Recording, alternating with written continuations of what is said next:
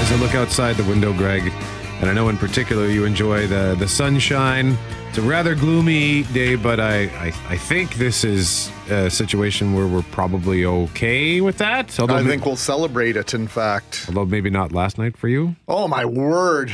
I'm still cold. I'm still wet. They made my kids play baseball for 2 hours in the rain last night. Wow. And I didn't go in my rain gear because normally at the first sign of inclement weather, that's it, wrap it up.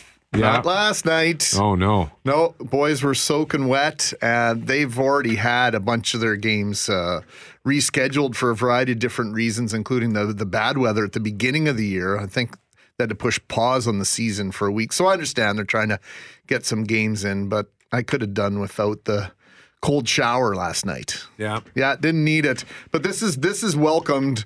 I don't know if I've ever been so happy to see dark gray sky on the Friday before the May long weekend, but I can say unequivocally I'm thrilled to see it. Yeah, and once we get through today, looks like it's going to be a nice weekend. Saturday, Sunday, Monday, as you heard in the forecast, nice and sunshine, decent temperatures. Let me just double check that once again here. Yeah, 19 tomorrow, 24 on Sunday.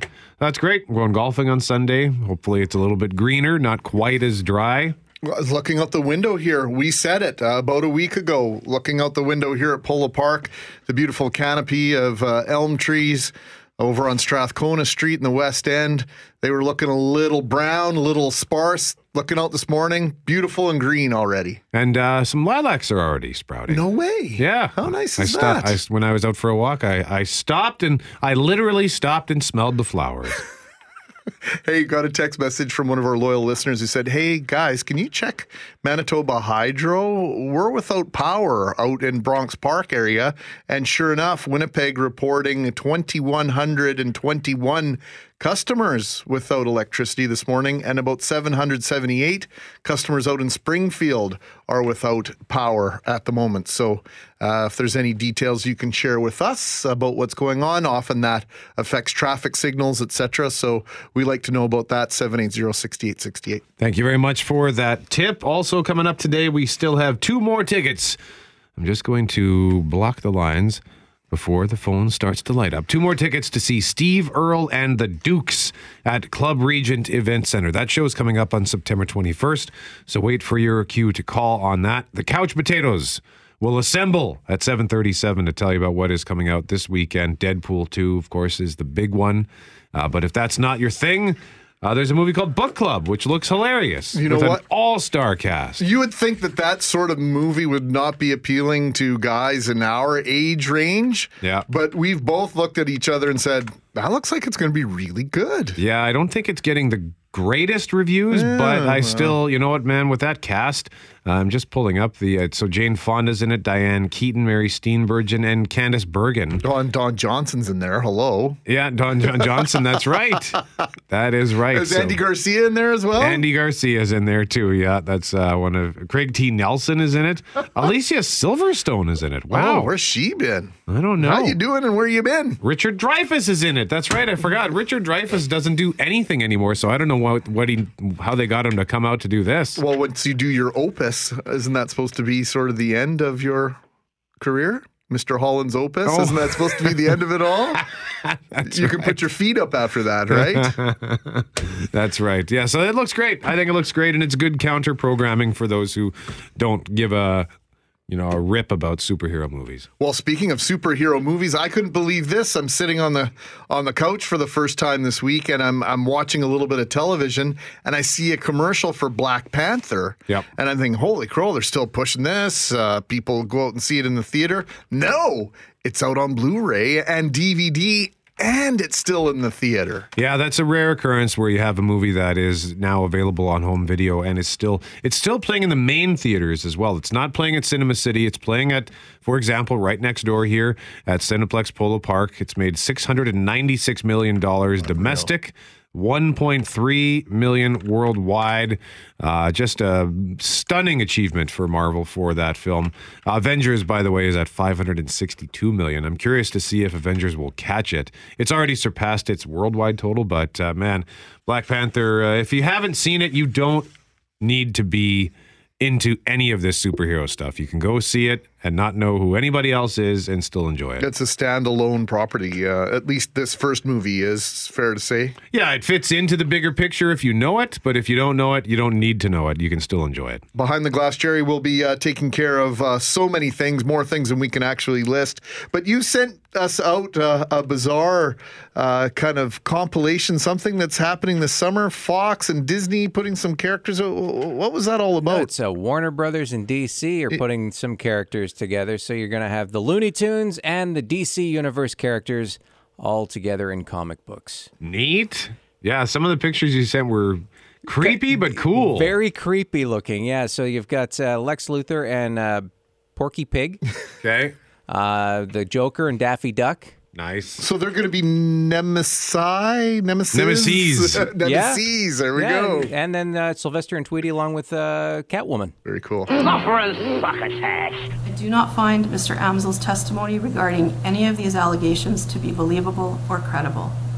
His evidence overall, when considered in the context of the evidence as a whole, does not raise a reasonable doubt. I do not accept his explanations, and they do not raise a reasonable doubt for the presence of his DNA. That is Judge Tracy Lord, who yesterday found Guido Amsel guilty on 4 counts of attempted murder. The charges came after bombs were sent to his ex-wife and 2 law firms in the summer of 2015. You remember lawyer Maria Matusas lost her hand in an explosion at a firm on River Avenue. Yesterday on the news with Richard Cloutier and Julie Buckingham, we heard reaction from a number of people, including Winnipeg's police chief, Danny Smythe. He was a police superintendent at that time and remembers how much the city was on edge. Well, that was an unusual situation because it did put so many people on edge that we felt we needed to get out and needed to get out quickly to try to put some reassurance out into the community that it wasn't just this random thing happening. So it was important to try to get out as much information as we could. Was there a sense early on that you were dealing with something very specific here, or was there the risk of the unknown? Well, initially, the risk of the unknown, but we were quickly able to zero in and try to deal with something. So deal with the case that ultimately brought charges against Mr. Amsel, but it was the coordination of that. Smythe also told Richard and Julie it was a difficult situation in terms of being a tax on resources due to heightened vigilance, not just for Winnipeg Police, but for the RCMP as well. Of course, because people were a little bit on edge because they didn't really have enough information, everything became suspicious, and there was a real hypervigilance in the community. So I don't remember the exact count now, but it was dozens and dozens of suspicious packages. And along with trying to coordinate the actual investigation, it was taxing our bomb unit to try to deal with all of these other calls. It became necessary to ask the RCMP to help us with that, both the investigation and then afterwards, they really relieved us on a lot of the day-to-day stuff. And Winnipeg defense lawyer Mike Cook also spoke with Richard and Julie yesterday on the news, and he says attempted murder is one of the most difficult charges in the criminal code for the Crown to prove. Because you have to either A, hear them say something such as, "You're dead, I'm going to kill you," or B, their actions have to be such that you would infer that the only possible intent they had would be to kill the person. And the common example I give, if you hit somebody in the head with a baseball bat, well, I guess it could go either way. Maybe you intended on killing them, or maybe you just meant to hurt them. Now, if you hit them in the head with a baseball bat and you accompany that action with words such as, "I'm going to kill you, you're dead," that shows what the intent of the accused was. Their intention was to kill that victim. However, short of that, if they just hit them in the head, then you really don't know. And in that case, there might be some reasonable doubt as to the accused's intention.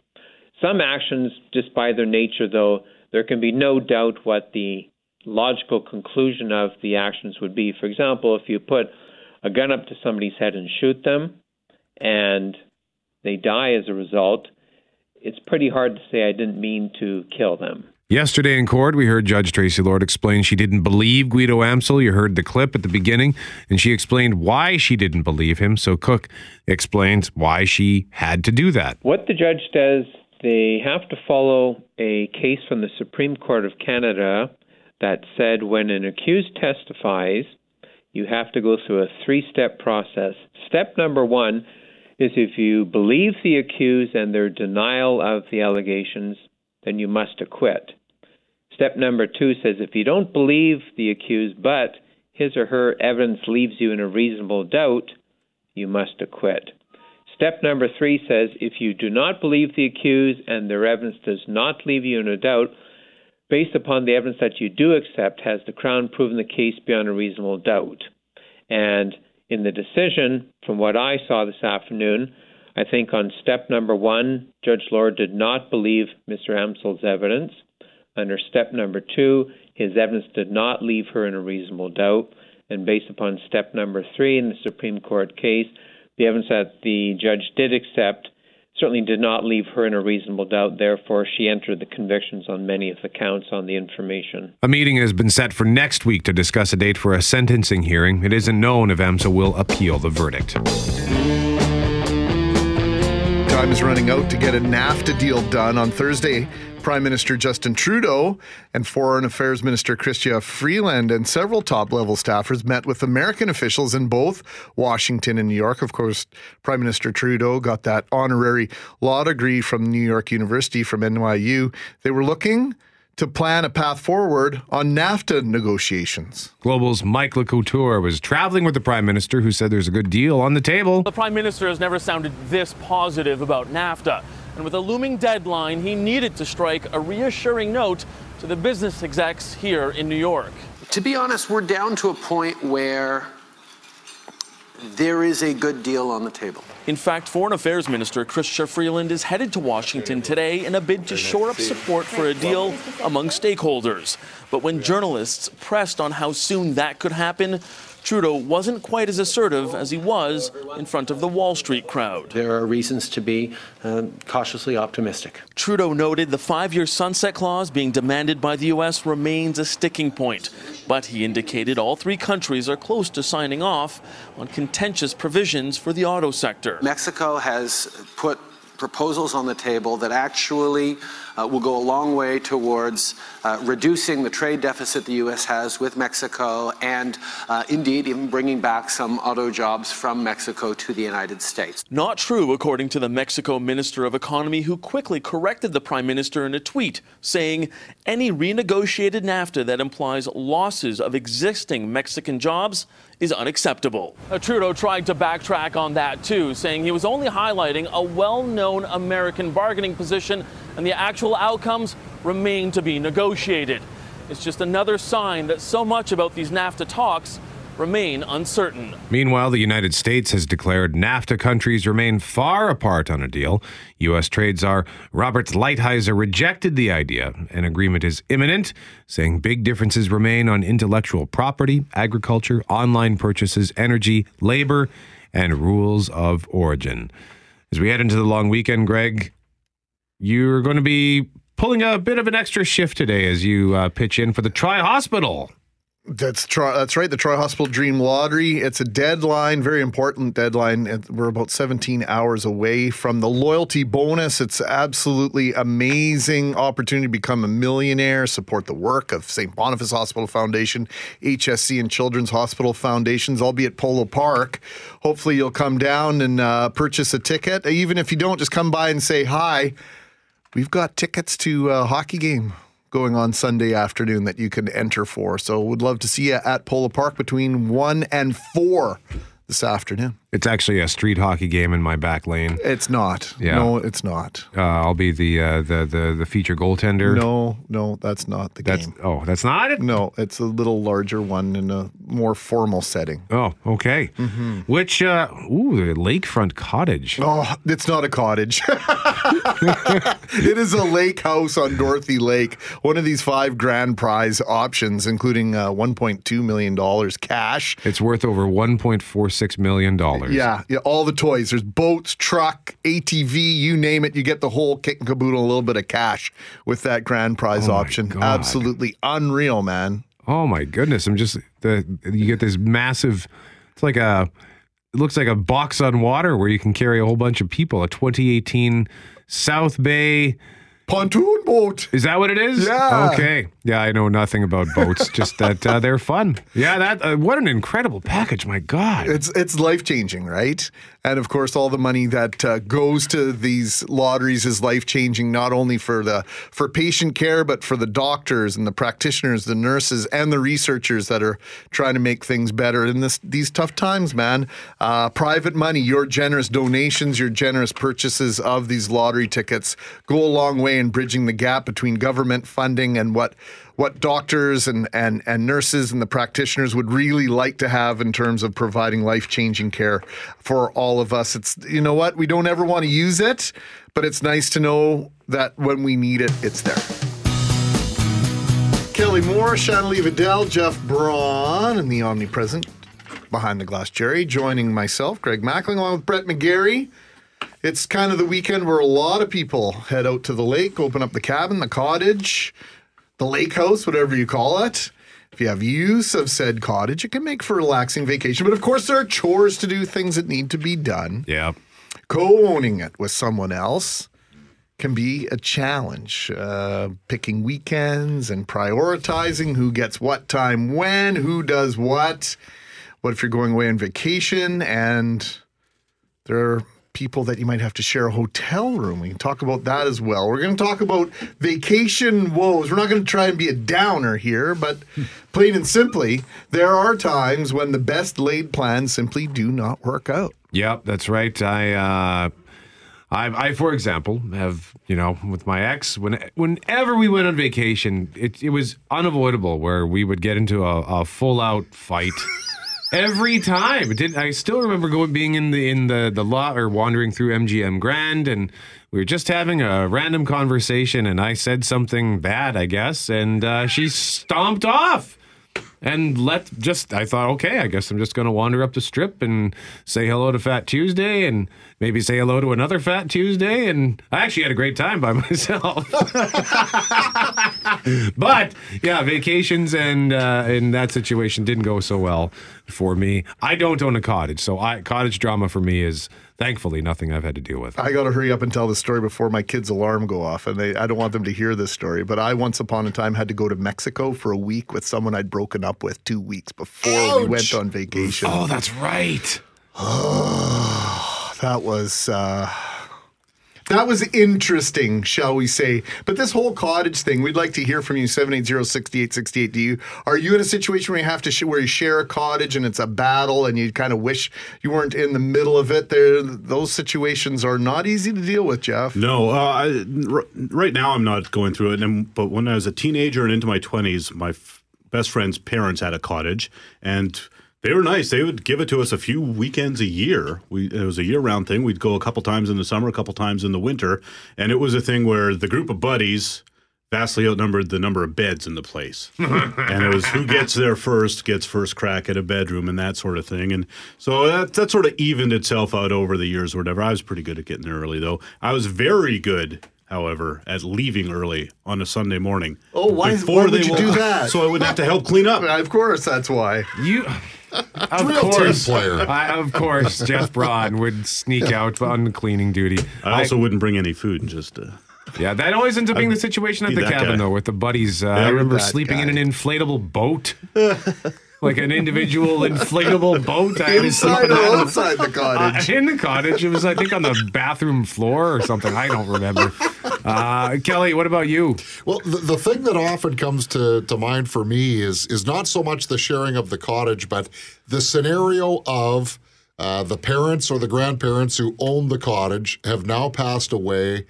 And so what do you do in going forward? Because there's some younger people who, cottage life just isn't for them. They want to sell. But then there's other members of the family that want to respect the grandparents or parents' wish to keep the cottage in the family. I can only imagine what those discussions are. They're kind of like you and your ex on the strip, I think. Yeah, it would be tough, right? Because owning a cottage is cool, but let's say you don't want to go out to the cottage, you still have to go out there anyway because you got to cut the grass, or you got to maintain this, or you got to turn the water back on from the winter and stuff like that. Yeah, it's a huge pain just in terms of the chores. Shannon Lee Vidal, do you have anybody in your world who has a cottage? I've only ever been invited to cottages twice in my entire life. Once when I was a child. So you got to network more. Clearly I do. And, it was fine those times, but I can't imagine owning a cottage with somebody. For one thing, all the work that goes into maintaining a cottage. Yeah, it'd be nice to once in a while, on the spur of the moment you know what, I got an extra day. I'd like to go out to the lake this weekend. It's full of all these other people. And if, I'm thinking, maybe if they're introverts like me, maybe it wouldn't be so bad, because they wouldn't be talking to me and in my face all the time. But then would be worse. They'll be introverts, so they'll be stuck in the cottage all the time like me. So, or by yourself, perhaps. But then there's also the whole thing of,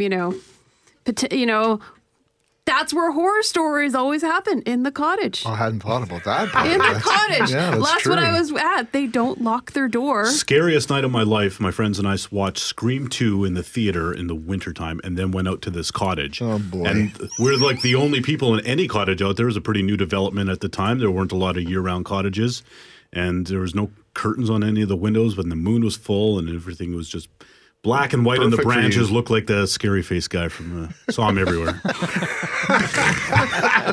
BTGG. When I was a kid, my parents' best friends had a cottage, and we would go up one weekend out of every month. And whenever we went there, you never knew who was going to be there. There was always a ton of people there. But then in the summertime, we always got 2 weeks there, just our family.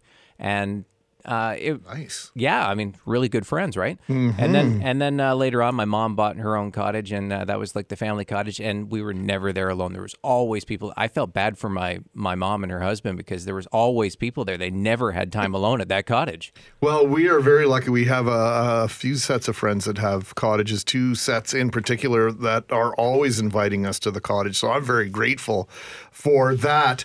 We have another set of friends that we like to go away with every once in a while. And one year we went to Fargo, and there are 2 hotels with the same name in Fargo. Well, our friends booked us into the not as new one, shall we say. And it became a little bit of a point of contention. It's a joke now, 5 years later. That weekend. I'm a little bit of a hotel snob, and so it didn't exactly fit my criteria, but we sucked it up. I know, Shannon Lee, you've had issues with the whole hotel thing and situations. I guess we're not going to be able to tell it. 30 seconds. I'll have to save that for another day. Maybe I'll have stories to tell after my Hawaiian vacation. Well, I will be room sharing. And you're excited about that. Have a great holiday, by the way. Thank you. We'll see you when you get back. The Lanai Cat Sanctuary? The Lanai Cat Sanctuary, and then I'm also going to be headed to the Big Island where that volcano was erupting. Yeah, have fun. Boy. Fun Stay times. away from the fissures. Text us your cottage drama stories, 204-780-6868. Shannon Lee Vidal, Kelly Moore, Jeff Braun, Behind the Glass, Jerry. It's Mackling and McGarry on 680 CJOB. Hey, hey, hey, hey! It's Friday into the long weekend, the royal wedding weekend.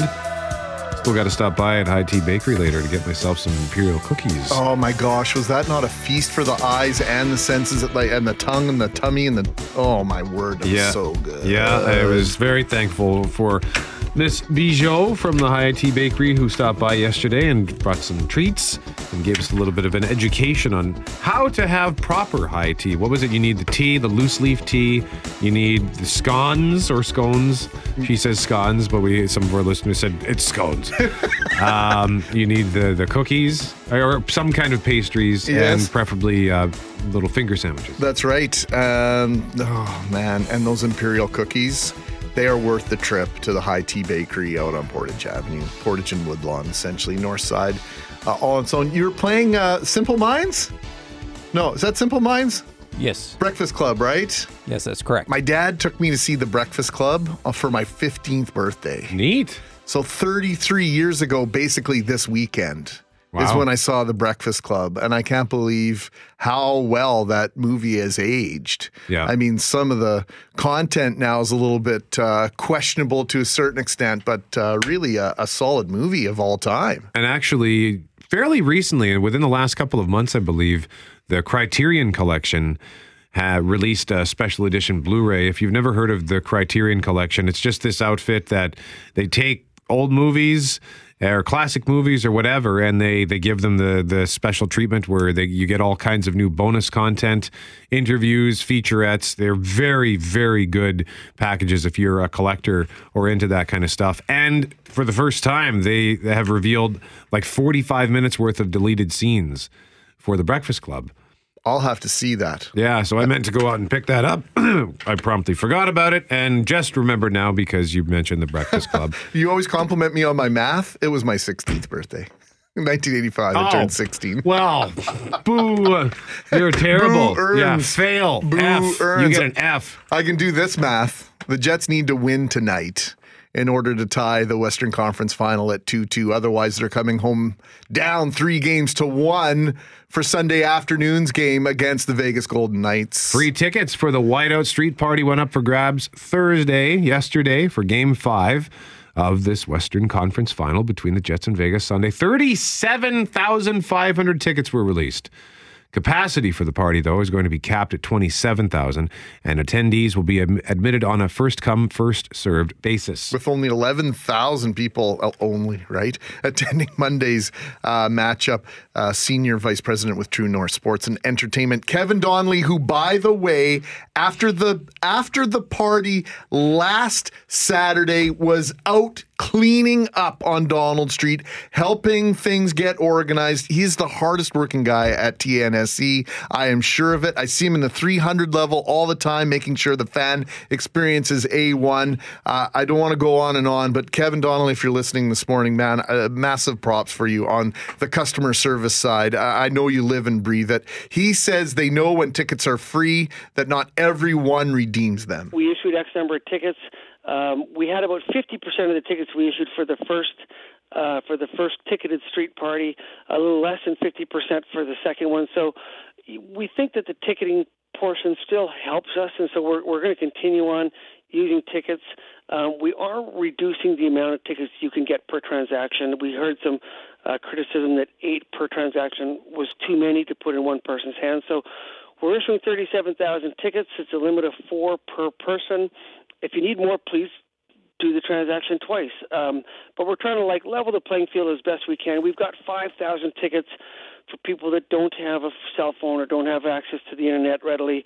We've printed 5,000 tickets for here at the Bell MTS Place box office. You can just walk up; they're free. Limit of 4 per. But we still feel confident that the invitation comes with the ticket. If you have a ticket, come on down.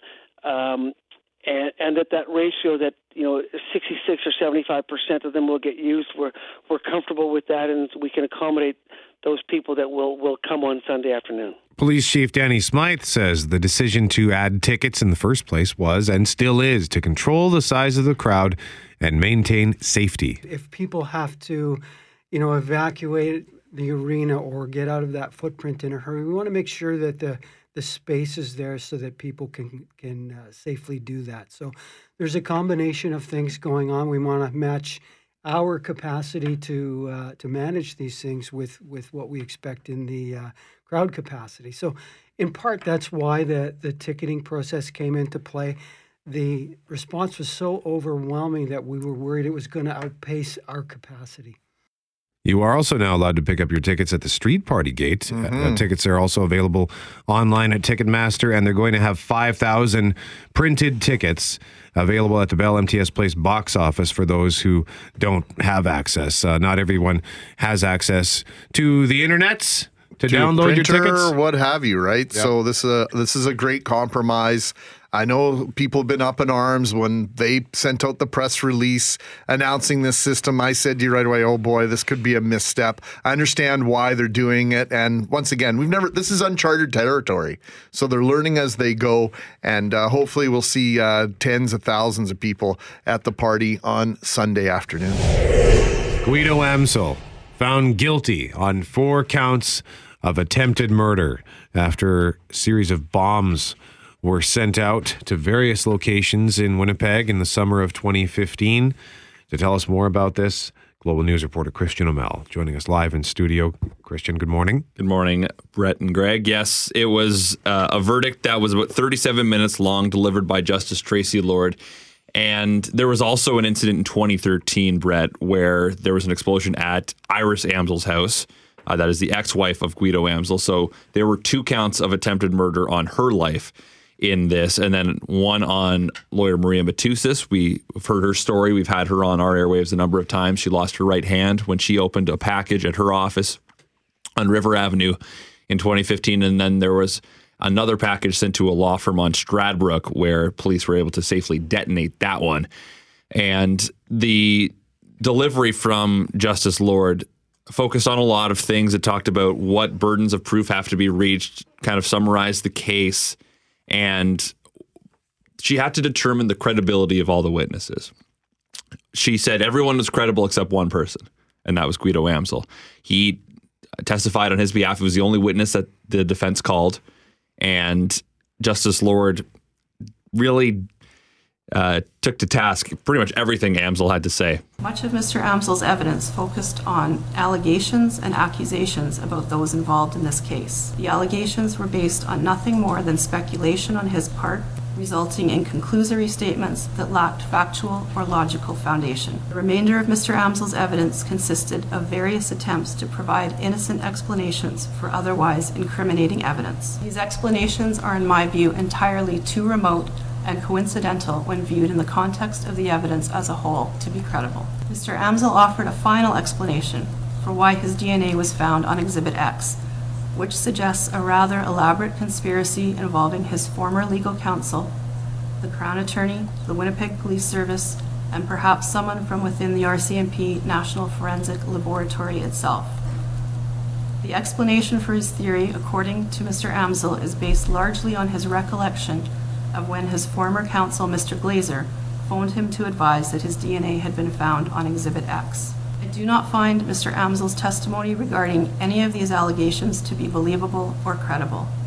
His evidence overall, when considered in the context of the evidence as a whole, does not raise a reasonable doubt. I do not accept his explanations, and they do not raise a reasonable doubt for the presence of his DNA. A lot of Amsel's testimony raised eyebrows, right? When he was talking about being a high DNA emitter or spreader. So one of the things he said was about there was a pouch that was found at the scene of Maria Matusas' office, and he said, well, my DNA could have gotten on that at Dollarama because I shop there a lot, and I touch things when I go shopping with my kids. And Justice Lord said no. She also said that she accepts that Amsel believes a lot of the things he said, but also said that those things didn't happen. Wow. So that's where we are now. The sentencing will come at a later date. It doesn't happen right away. It usually takes months before we get a sentencing date. They're going to talk about it next week. They're going to meet lawyers will to discuss when this will happen. We had Mike Cook on, defense lawyer, and it sounds like it could be a long time. You can get life in prison for one charge of attempted murder. He has 4. Those could be served consecutively or concurrently. It depends on what the justice decides to do. The Crown will likely ask for a lot because this is someone who targeted the law community, and lawyers are going to be protecting lawyers in this case. For sure. Not to mention there's a chance of an appeal. So this is not the end of the story, to be sure.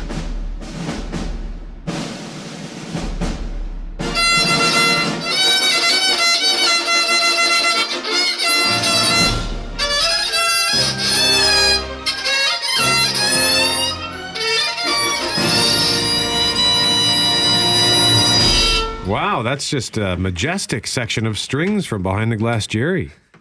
Practicing, he's learning some new tricks. Was it bagpipes today? I think that was a violin, wasn't it? That was my violin. Yeah, it sounds like bagpipes. You might want to practice better. Yeah, it also kind of sounded like a squealing pig or something.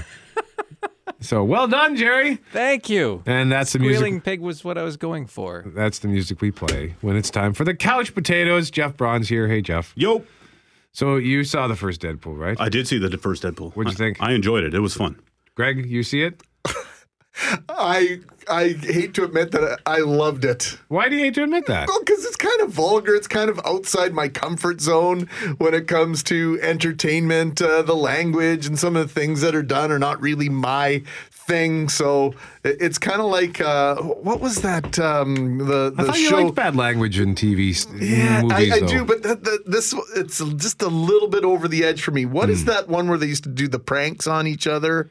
What, Kenny and Spenny? Jackass, and I always felt guilty about liking Jackass too. So, Oh, well, I saw Jackass number 2 in the theater, packed house, and watching it with other people definitely made it more fun. Because I tried to watch it at home and I thought, this is stupid. I usually watched it with my brothers, and yeah, I've got one brother. Once he starts laughing, forget it. Everybody Deadpool's fun else though, because like up until the first one came out, the superhero movies took themselves far too seriously. Way too seriously, and the fact that it's Ryan Reynolds. Hello. Well, here's a clip. Actually, that may have been me. Yeah, so clearly it's a movie that takes itself seriously. If you're not familiar with Deadpool, he is a mutant with the ability to heal himself really fast, kind of like Wolverine. And the first one in February 15 or 16? I've got 2016 in here, but I think it was... sounds right. Okay, anyway.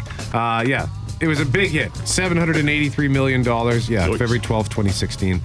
And that's certainly not bad for an R-rated superhero movie, primarily for a character that not many people knew existed, right? I never heard of him before. Yeah, so now in Deadpool 2, he's matched up with Josh Brolin, who plays a partly mechanical mutant from the future named Cable. My name's Cable. I'm here for the kid. What? The kid? Move or die. So, one of the cool things about this, Terry Crews is in it. He's in everything lately. We're going to tell you about a movie on the Couch Potatoes over the weekend where he plays someone's uncle. Of course, he's in Brooklyn Nine-Nine. Yep. So he's going to play a character named Bedlam. And returning characters include Colossus and Negasonic Teenage Warhead, which I just love because I love the song by Monster Magnet. Did they name the song after the X-Men? I guess they must have. No, they named the character after the song. Oh, really? I believe that's how it went down. I've also, I won't spoil it, but I have read other spoilers that there's a couple of other X-Men that show up in this movie. So. Oh, nice. Yeah. Okay. I'm hearing spoilers about Vanessa as well, about his girlfriend. Oh, I don't want to know that. Yeah. Anyway, the fact that he's from Regina does taint it a little bit. Just saying. So that's Deadpool 2. Second movie that's coming out. It's called Book Club. And what did you say as it pertains to your mom? I said it's probably my mom's new favorite movie. How could it not be? It sounds terrific, this book club. Here's a clip. Hi, beautiful friends. I would like to introduce you to Christian Grey. Oh, no. We started this book club to stimulate our minds. From what I hear, this book is quite stimulating. The first rule of book club is you do not talk about book club. No, I'm just kidding. Where's It the stars line? Diane Keaton, Jane Fonda, Candice Bergen, and Mary Steenburgen, and they're a group of friends, and they sort of reignite their love life, I guess, thanks to 50 Shades of Grey or whatever. But it looks like a hoot, actually. Every time I see that trailer, I sort of get more and more excited about it myself. Well, it's got such a great cast. Here's another clip. Have you ever been spanked? What? This book has got me in a total tizzy. Give me the zip ties. Are you thinking about tying me up? What? Nothing, is just... If women our age were meant to have sex, God wouldn't do what he does to our bodies. Speak for yourself. Well, that was not God. That was Dr. Nazarian. See, Greg's in. One of the more famous plastic surgeons in Hollywood, right? That's really good. I love it. Diane Keaton, Jane Fonda, Candice Bergen, Mary Steenburgen. What a cast. And then Richard Dreyfuss, Craig T. Nelson, Don Johnson, and one of Jeff's least favorite actors, Andy Garcia. What is it about Andy Garcia you don't like? I don't know. He's sort of like, what's her name from Groundhog Day and Four Weddings, and Andy McDowell, where you could just see it's an Andy thing. You're just watching the guy act. It's an Andy thing. It is an Andy thing. That's a bad name for an actor. So you can. Well, that's kind it of. just feels like you can really notice that they're acting. I don't know. Doesn't feel natural. No. So Book Club, that's coming out this weekend. I think it looks good. If you're not into superhero stuff and Book Club doesn't tantalize you, well, there's something for, I guess the little kids would enjoy this one. Will Arnett and Ludacris star in Show Dogs. I'm Max. I'm an undercover cop working a kidnapping case. A baby panda was stolen, and they're using the dog show as a front for animal smuggling. Why are there dogs in this meeting? That's what partners are for. What is happening in this town? Let's take these smugglers down. They're cops and they're partners, but Ludacris is a dog, a talking dog. Talking so Will Arnett can hear him, or just inner monologue talk? No, I believe that Will Arnett can hear him. So it's like Turner and Hooch, but cranked up a notch. Yeah, that's right. The dogs talk to each other, and they have to infiltrate a fancy dog show in Vegas to get to the bad guys. I don't know about you guys, but I hear Will Arnett's voice, and my man crush meter goes way off the charts. Yeah. I love Will Arnett. He's super funny. I love him. Is he your favorite part of Arrested Development, Jeff? I think so, and that's back on the 29th. Oh, Yeah. Nice. Yo to that on the Netflix. The Netflix, yep, season 5. Jerry was telling me that they recut season 4. Did you know that? Yeah, they made it chronological because it used to. It bounced around, right? Yeah. So I haven't watched it yet. I'd rather just watch it the original way. You watched it, right, Jerry? Yeah, I thought it was great. Cool. Okay, well, I still haven't watched an episode of Arrested Development. I definitely won't be watching Show Dogs, but again, like I said, it looks like fun for the kids. Show Dogs. What's that? Bikini wax? It's payback time. Wait, what? The pain passes, but the beauty, she remains. That was the voice of Stanley Tucci, by the way. Also in the supporting voice cast, Alan Cumming, RuPaul, and Shaquille O'Neal. Not bad. A little Shaq action, Shaq attack. Yeah, I'm still waiting for the sequel for Kazam. No, you're not. You're Nobody's right. waiting for that. What about Steel? Jerry's probably waiting for the sequel for Steel because That was was a such a spin-off. horrible, horrible movie. The fact that you even saw it. It's You saw it out of obligation. Superman canon. He had to, right? Yeah. Exactly. 7:45. Thank you very much, Jeff Broad.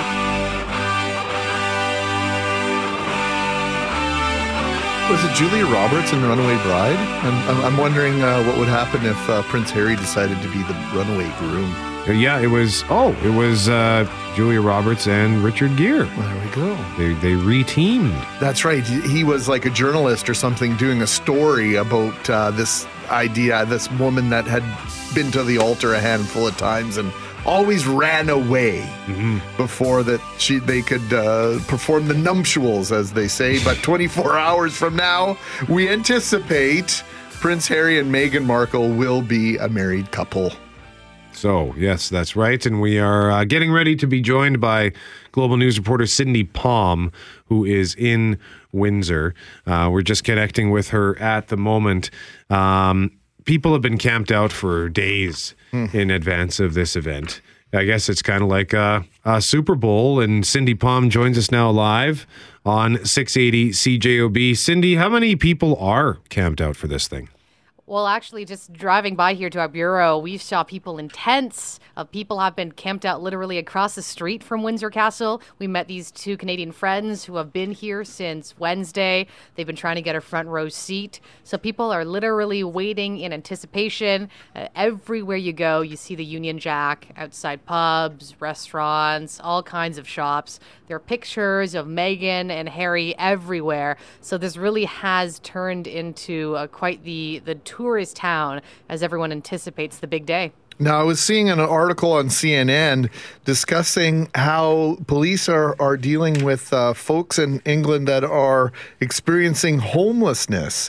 Here's the headline. Windsor's homeless are giving up their belongings before the royal wedding as the world media descends on Windsor ahead of the royal wedding. On Saturday, the town's homeless population have found themselves in the spotlight.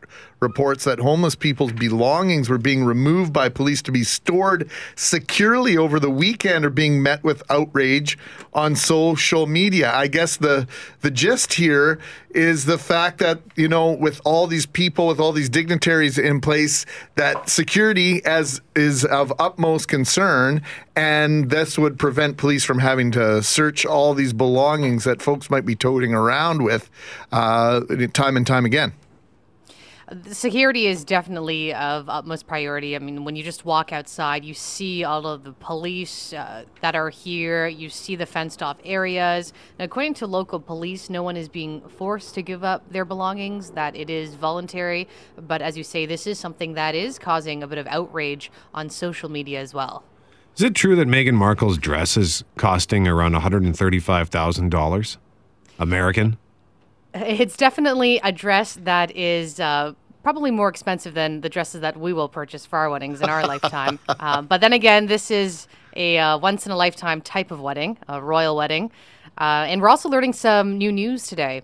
Actually, the Kensington Palace announced that Prince Charles will be walking Meghan Markle down the aisle.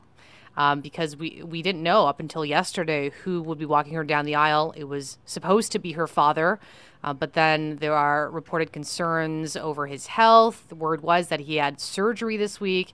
And of course, there's been a lot of controversy regarding her side of the family with the photos that the father took that were allegedly staged. So now we're hearing that she will be joined down the aisle by Prince Charles. Well, now, was that on anyone's radar? Would you have predicted that when we spoke to you yesterday, Cindy? His name was definitely up there, and according to royal experts, they said that he was one of the favorites. This is a way to really welcome her into the royal family. But what's interesting, though, is that this isn't your typical walk down the aisle, because in fact, Meghan will be walking for half of it by herself, and she'll only be accompanied by Prince Charles for the part that leads to the altar. So really, this is in many ways pretty symbolic as well. Meghan, in what is a very untraditional wedding in many senses, will be walking by herself. She'll be joined by her bridesmaids and page boys, little children who'll be following behind her, and before being joined by Prince Charles for the rest of the walk to the altar. Do we have any idea what this thing's going to cost? This wedding is definitely not going to be your typical wedding. There were some figures that were given out. It'll be costing it'll be costing millions and millions of dollars. Kensington Palace giving out some official numbers, but this is par for the course for other similar types of royal weddings that we've had in the past. All right, Cindy Palm, Global News reporter, joining us live from Windsor. Thank you very much, Cindy. Thank you. 7:55 on 680 CJOB. Have you seen the $43.4 million number? I have. Mm-hmm. That's an estimate, of course. One number started at $1.4 million is kind of the low end, and depending on who's paying for what. Yeah. The taxpayer's on the hook for a big chunk of this. Well, and it looks like a lot of this is due to the costs of security. Right. Because they're going to have snipers and undercover police, and it looks like that alone, just the security costs, could be $30 million. So the wedding itself, maybe not all that. I mean, that's still a $3 million wedding, which is a lot more than the $15,000 to $30,000 you might spend here in Winnipeg. Right, and I think that is up massively from Will's and Kate's wedding. I think it was about $8 million was the budget for security for that wedding. Oh, little brother. Stealing the thunder. He's always doing it. Always doing it. It's Mackley and McGarry on CJOB. Bright light city, gonna set my soul on fire. What manner of nonsense is this auto-tune Viva Las Vegas? That's DJ Bobo. DJ Bobo. Well, Bobo. I think that the well is starting to run dry in Jerry's Viva Las Vegas cover tunes. That sounds like a challenge. It is a challenge. Sure you should be issuing. It is a challenge to find something that is performed by an actual human being and not some robot. I will admit, though, it's a catchy version. Who's the name of that guy on the strip that you were telling Brittany to find? I thought it was Mr. Bobo. Cotton Candy, the BAM guy. Bam! Did you find Bam, Brittany? No, I haven't found Bam. I don't know where he is. I feel like maybe he's taking the week off. I don't know. Maybe. I haven't seen him. I've been looking. He has not appeared yet, but I am loving all of these Viva Las Vegas remixes, I have to say. So game 4 tonight, Brittany, and the back and forth between Jets and Golden Knights fans is heating up a little bit, isn't it? Oh my goodness. Wherever you go, there's always that little bit of the back and forth between the fans. For the most part, fans are always respectful and nice. There's a little bit of, the jabs back and forth, and we've seen the people here as they're walking around. As soon as you say, "Go Jets, go," you have somebody run up behind in a Golden Knights jersey saying, "No, go Golden Knights, go." But we have seen the other side of it, unfortunately. And I do want to say, I know a couple of people who really got heckled pretty badly when they left the last game. And some of them that live in Vegas and even said, I live here. I love this city. Yes, I'm cheering for a different team than you, but let's all be respectful. So we'll see what happens tonight. I know that there was 2 full planes that were coming down from Winnipeg yesterday, full of Jets fans. So there's definitely going to be more Winnipeg Jets fans here tonight than we saw during the last game. Of course, this is the Friday going into the long weekend, so I think people using that as an excuse. We'll see tonight. Jets fans have not given up yet. So are you going to the game tonight in a work capacity, or are you just going to the game? No, I'm going tonight in a work capacity for sure, yes. Okay. So while you've been down there working, what other stories have you uncovered as you've been meeting and tracking down various Manitobans? You know what? One of the things that we've seen down here is a lot of people that have moved down to Las Vegas, which for me, I always thought that was kind of different. I didn't realize that so many people moved down here to live down here, but people live in Las Vegas. You don't just need to be a tourist down here. But we've had some really interesting stories of people reconnecting with friends, specifically through the Jets. We've seen rivalries. I've spoken to some people that have lived down here and then embraced the Golden Knights. Some that are season ticket holders and are now feeling, really torn between which team to cheer for. And the ones I've spoken to, yes, of course, are cheering for the Jets still, but have said, Vegas has really embraced this team like nobody expected. One of the reasons that we've heard from people that live here, people that were born here, even from the cab drivers that I've spoken to, that have said this was really embraced because of the shooting that happened in October. And that shooting and the home opener were so close together that the team helped people in Las Vegas come together as a community. People didn't really know what to expect from an NHL team, I've heard. And when you have the players come out and do fundraising efforts and get into the community, especially after such a tragedy like that, this city needed that. And it brought everybody together in a way that I don't think anybody was expecting. And that's the one thing we've heard time and time again from everybody down here is that they helped bring this community through that tragedy and help everybody move past it. Global Television's Brittany Greenslade joining us from Las Vegas. And last night around 7 o'clock, local time reports of a masked man with a long gun in a mall in Las Vegas must have had a lot of people nervous. I think we all want to hear it can't happen here. I know we think that in Winnipeg, we hear that all the time. That tragedy in October really put everybody on edge. So every time you hear about that, I know even when we were in Nashville, we heard some of those issues that were going on around that city at that time. And people here really just trying to move forward, move past all of it. And when you hear about something like that, of course, it puts people on edge. But they've got hockey to look forward to. And again, that team really bringing everyone together as a community. And it's going to be interesting tonight because we know that the Jets have not lost 3 games in a row this entire season. And they haven't lost 2 games back-to-back since February. And this was the first time in the playoffs. So everybody looking forward to hoping to continue that streak and making sure that we don't break it. All right, Brittany Greenslade, Global Television, thank you for joining us. We'll talk to you again next hour, okay? All right, see you later. Kelly Moore joins us now. 8:36. We're about 12 hours from now. We'll be probably in about the second intermission in tonight's Jets Golden Knights game. Jets trying to battle back from a 2-1 series deficit. First time they've lost 2 games in a row in this playoffs season, Kelly, and of course the first time they're finding themselves behind. Are the fans panicking? No, well, I don't know. I don't really pay a whole lot of attention to that.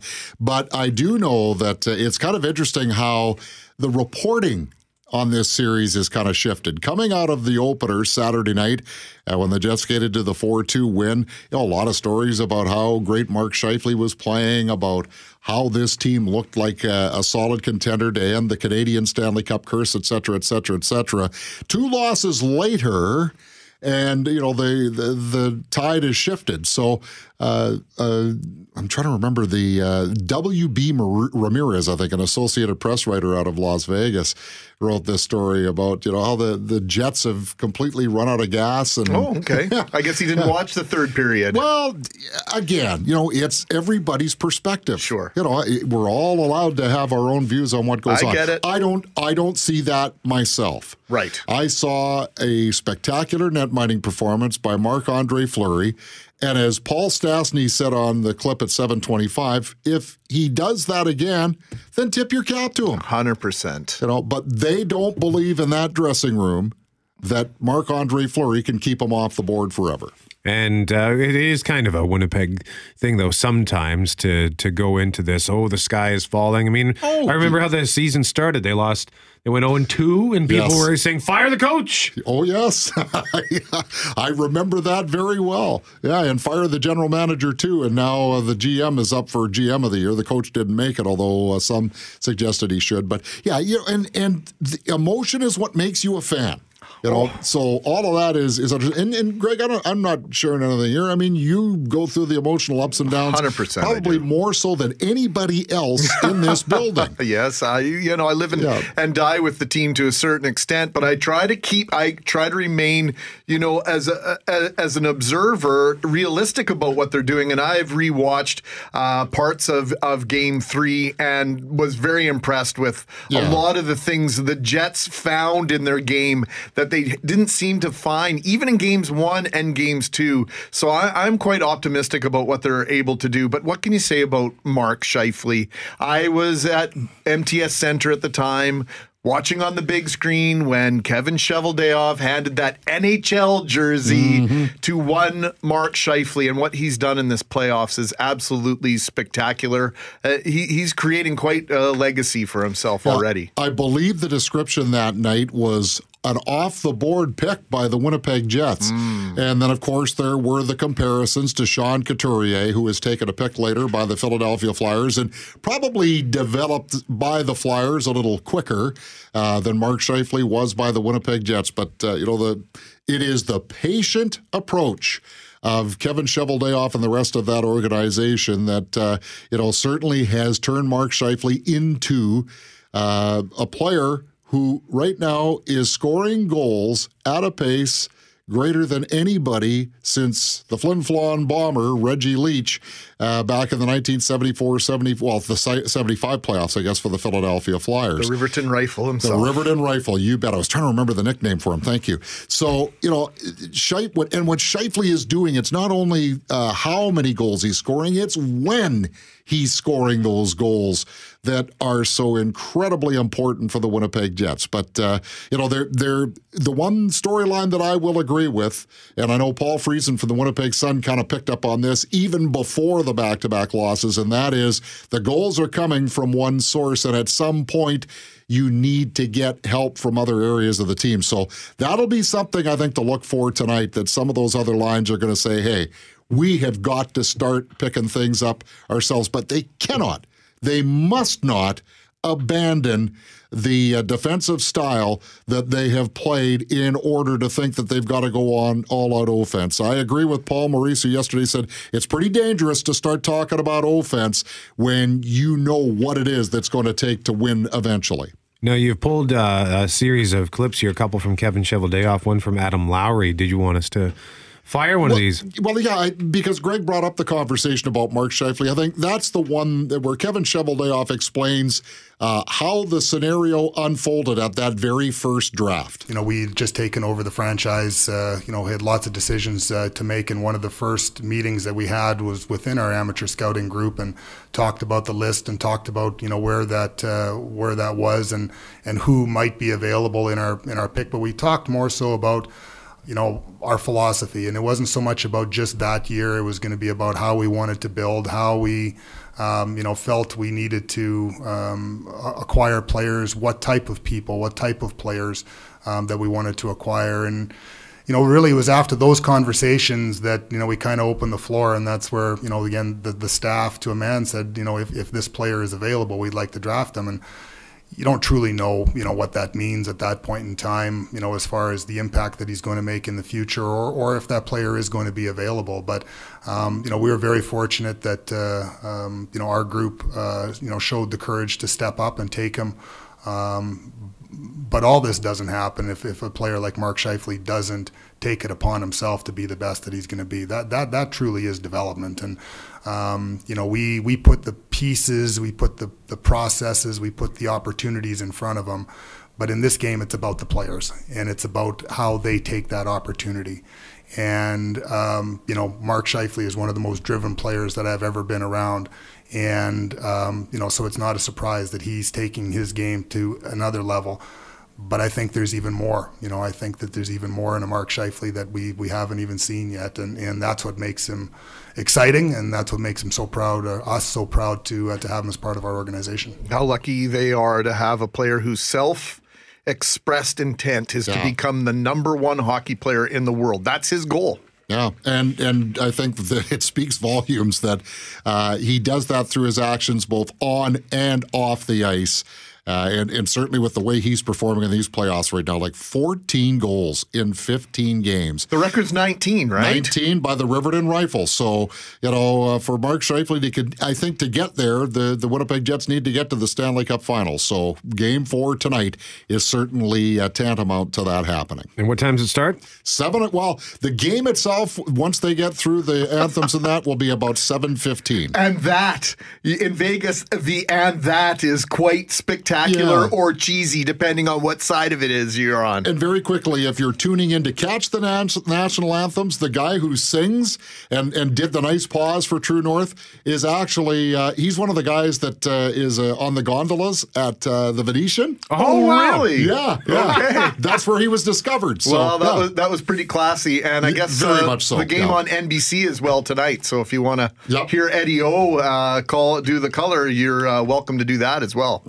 You have lots of options, but people are hoping for one result. Thank you, Kelly. Kelly Moore joining us to talk about ice hockey. Oh, come on, do it! Do it! The North American Ice Hockey League Championships! Escalating tension between British Columbia and Alberta over the proposed expansion to this point of the Trans Mountain Pipeline was supposed to be a done deal. The Alberta government passed Bill 12, which allows limits on fuel exports to British Columbia. That passed the Alberta legislature Wednesday to talk about the atmosphere in Alberta, about this very serious situation, unprecedented, if I may say so. We are joined by Ryan Jesperson, host of The Ryan Jesperson Show on 6:30 CHED in Edmonton. Ryan, good morning. Hey, good morning.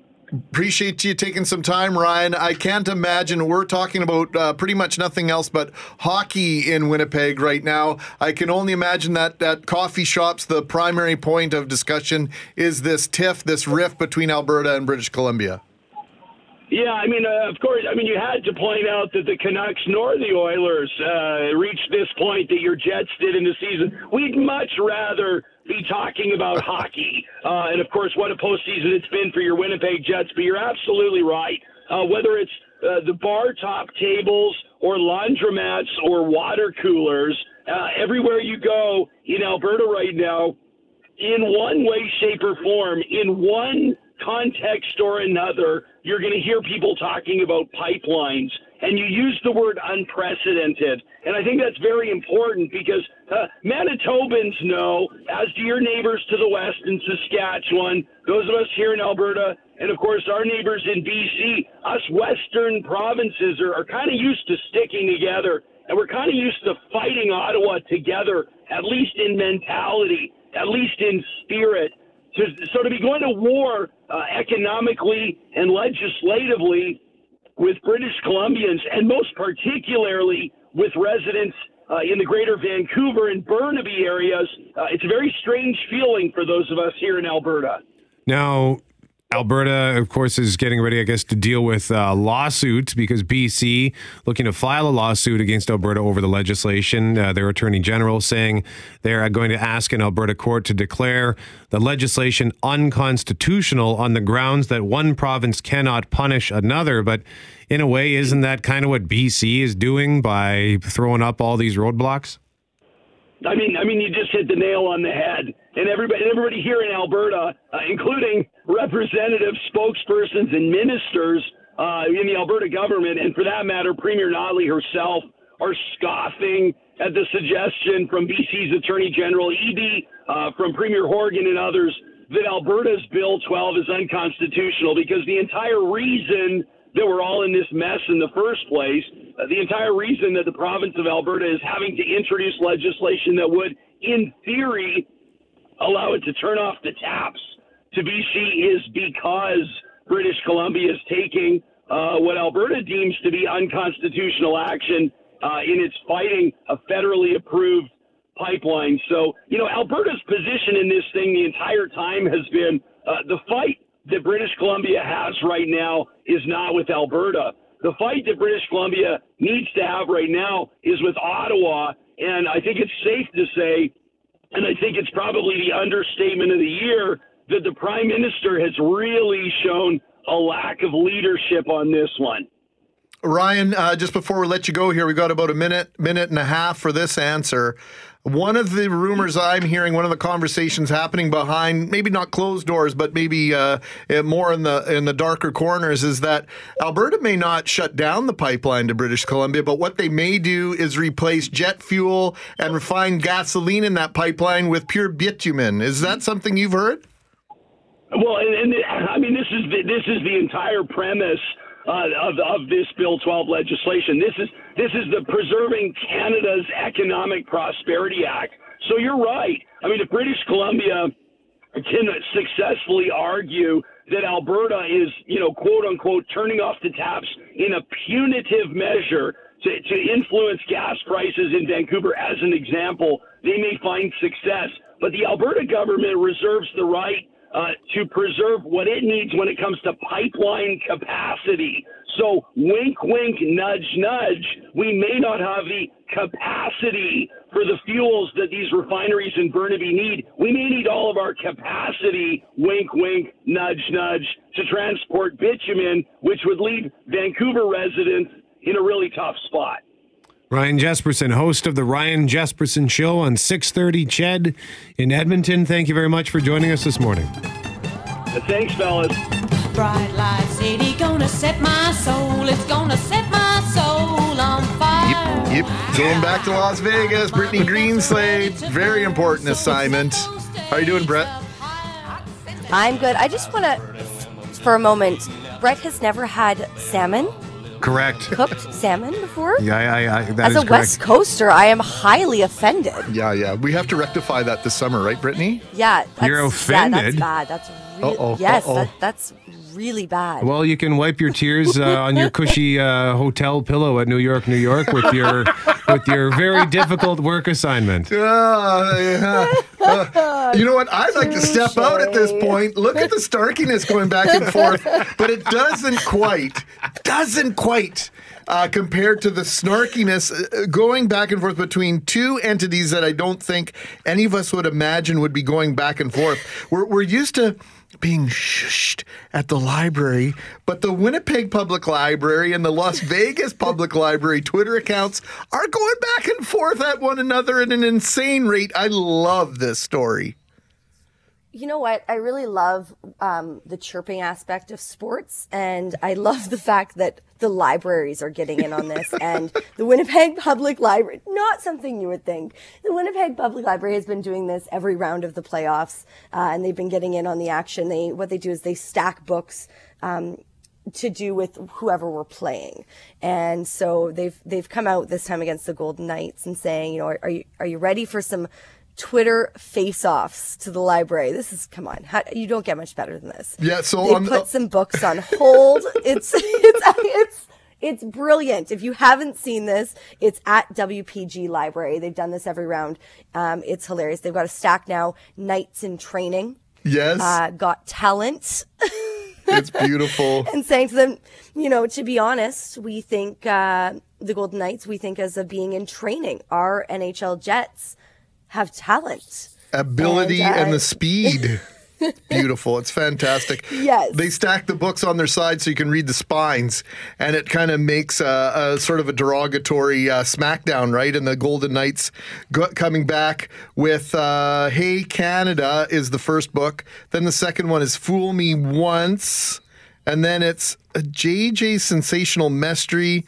Take your eye off the puck. Artistry on ice.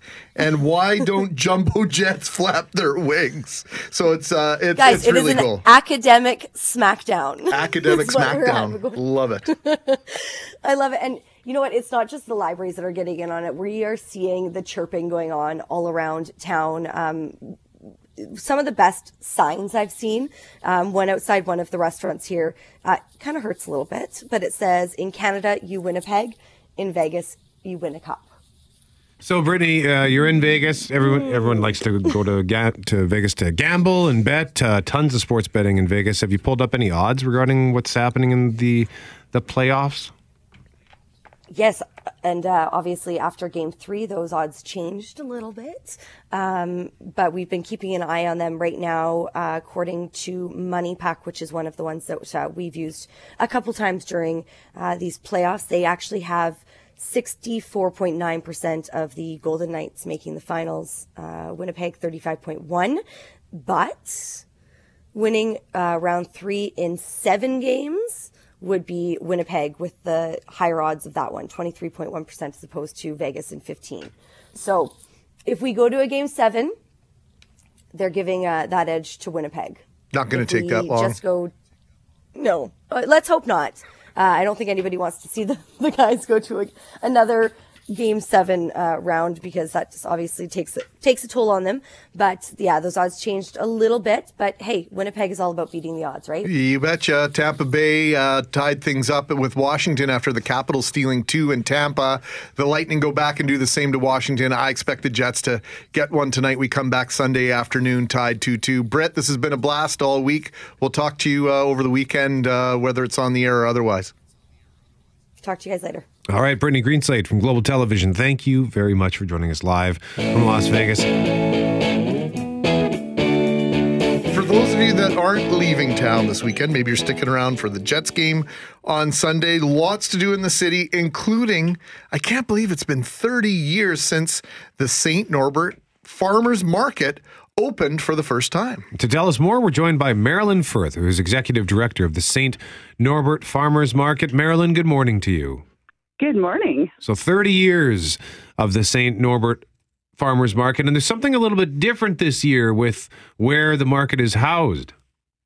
That's right. We have a brand new canopy. We're super excited about it because it's going to give our vendors a much nicer place to sell their goods, and obviously a nicer place for visitors to come and see as well. How has this grown, and how has this changed over the 30 years? Marilyn, I don't know if you've been involved this entire time. I'm going to guess perhaps not, but how has it changed, though? Well, it's actually, I haven't been involved, you're right, from the very beginning. I've been with the market for about 11 years. But the market itself started in 1988, 8 vendors on just basically a piece of grass. And I always love, my favorite story about those days is them telling me that basically they would just kind of hang out with each other and trade products because there are so few people coming out at that time. Basically like trading hockey cards or baseball cards with your friends, right? Exactly. Yeah. You give me a little honey, I give you some strawberries, we have a good time. So, I mean, it has grown it's actually a really nice the way it's grown. It's grown very organically, quite slowly over the years, just developing and developing and developing until now we have about 130 vendors at our market. And of course, it's not just a little grassy knoll anymore. So what kind of stuff can one get at a farmer's market if they've never been? Well, the wonderful thing about our farmers market is that everything you're going to purchase there is made, baked, or grown right here in Manitoba. So it's 100% local. So everything is local at our market, and that's wonderful. And you can get just about anything you'd like to be able to find. There's all kinds of baked goods, vegetables. It's been a late spring, but there will still be some vegetables out this early. All kinds of meats. You can get crafts of all kinds, jewelry, things for your home, some furniture even. Like if you have a guy that makes wooden furniture. So you can just imagine, like there'll be over 100 people there selling all kinds of different things. You can just imagine all the different kinds of products you can get. I'm thinking about honey myself. Well, honey is a big favorite for sure, and jams and jellies. Yeah, I can't get over how the condiments and the good stuff that goes with peanut butter has grown over the years, right? The incredible, like everything from the pomegranate jelly and all the way into the different jams and things and locally owned or locally grown, processed and canned and retailed. It's absolutely fantastic. It is really remarkable. We have a young woman who sells mustards at our market, and she purchases Manitoba mustard seed for it. And she mixes it with all kinds of beer, figs, all kinds of different things. So her mustards are amazing. So, these products are coming, and we've got all these different sauces coming around, and they're really interesting and really unique. And I think that, when you're selling at a farmer's market, you want to be creative. You want to have something new and interesting for people. So people really put their thinking caps on and come up with all kinds of neat and wonderful things. So this is the biggest and best known farmers market in Manitoba. For me personally, just whenever I hear the words farmers market, I just think St. Norbert. It's kind of like a Band-Aid or a Kleenex. St. Norbert is the brand name. Why is the St. Norbert Farmers Market? What has, I guess, led to its success over the last now 3 decades? Well, I think that the starter point of it was that when our market opened, there really weren't very many markets at all in Manitoba, and I don't think there were any in Winnipeg at that time. So actually the founder of the market, who's going to be at the market, his name is Bob Rowley. He'll be at the market on Saturday. He had gone out to Ontario and seen the Byward market in Ottawa, and he came back and he said that was a cool thing, and we need something like that here. And I love people like that who don't just say it, but they actually make it happen. And so he started up our farmers market, and so there was sort of an open, like a vacuum for farmers markets at that time. So I think that sort of started it, that it was an opportunity, and also that we're on the edge of the city. So we're still in the city, but it's a little bit of a country feel. When you come out, you feel like you're getting out of the city a little bit. And when you have your place at the edge of the city, you have room to grow. So we've had the room and the space that we've been able to sort of build our market and grow it in that space. And I think that's been really fantastic too. And I also think keeping it really local, like that from the very beginning, our mandate was that it was going to be all about Manitoba. And as someone, for me, I've moved into this province from another province. And to me, this is a treasure that we have, that everything is locally made at our market. Marilyn Firth, Executive Director of the St. Norbert Farmers Market. And I think it was probably 8 or 9 years ago that I spoke to you the first time, Marilyn, when things were, even though it was, 20 years in, I think it's been really in the last 5 or 6 years that the farmers market in St. Norbert has really hit its stride in terms of it being a genuine farmers market, because you hear that terminology sometimes. Oh, there's a farmers market here, whatever, and you go and really it's a hodgepodge of multi-level marketers hawking their wares, right? This is a genuine farmers market for so many reasons. Absolutely. And also in the last number of years, we've also we embarked on a bit of an infrastructure program. And so we've did some fundraising, and we've done quite a bit of work at the market. We improved the ground so that it's not muddy. At one time, it was kind of swampy there. So we had a whole bunch of drainage work done. And then we built indoor washrooms, and now, of course, our new canopy.